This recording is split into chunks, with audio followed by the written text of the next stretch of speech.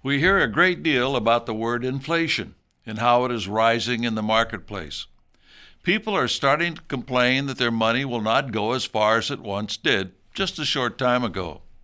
In my grocery store in the last year, bread has gone up over 20%, milk up 35%, and butter 150%.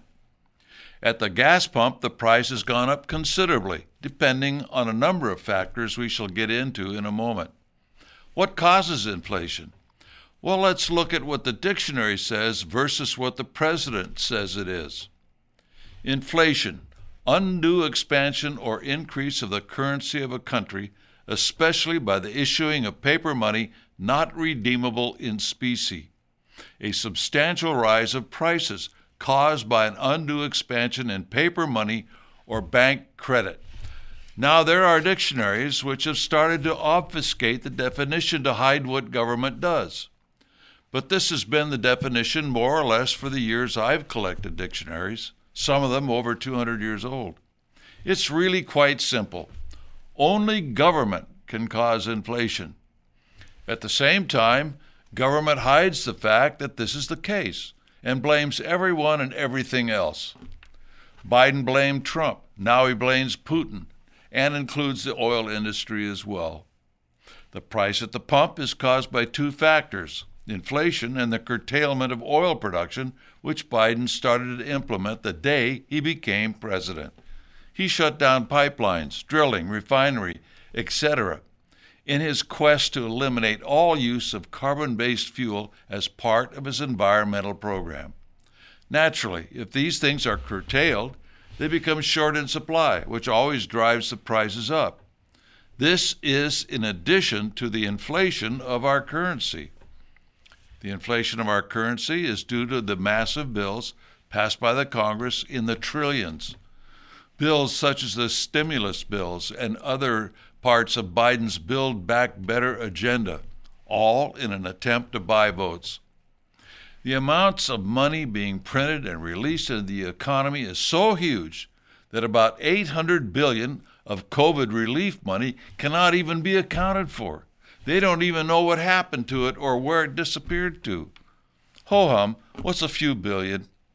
When will America's constituents wake up to the corruption in the Biden family, along with that of the Chinese influence of money with Pelosi, McConnell, and other leaders of the Democrats and Republicans in Congress? Without a complete overhaul of the leadership in Congress, it's doubtful the whereabouts of these funds will ever be found.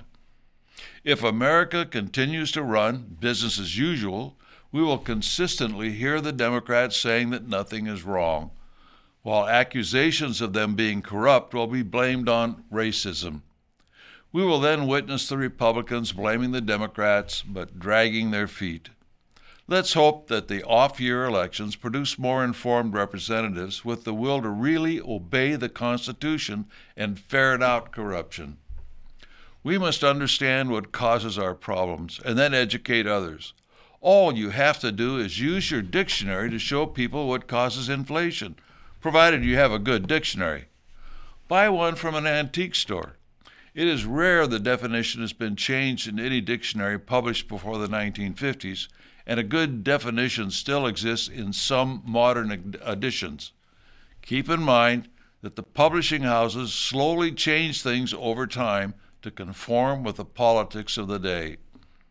Interestingly, the first American dictionary in the early 1800s did not even include the word inflation, since we didn't have the problem yet. The governments had not yet learned how to manipulate their paper money on purpose, and there were no tires or balloons that needed inflating. Voters should not listen to the politicians, but look at what is really causing the high costs they are experiencing at the store and the pump. People have to realize that the liar-in-chief blames everyone, but who is really to blame? Himself. It is not the fault of Trump, Putin, the oil companies, or you, the greedy consumer. The situation cannot get better until enough people understand the cause of inflation. It is our own government, and it is being done to fit the plan to wipe out carbon fuel and the liberty it gives to the people to come and go as they please, and at the same time diminishing the ability for people to do anything other than attempt to subsist. It is difficult to organize to oppose what's going on if you have to work 2 jobs to make ends meet. It will lead to more crime and unrest in the cities if it keeps growing at the same rate as government spending. It is criminal, and it is being done deliberately.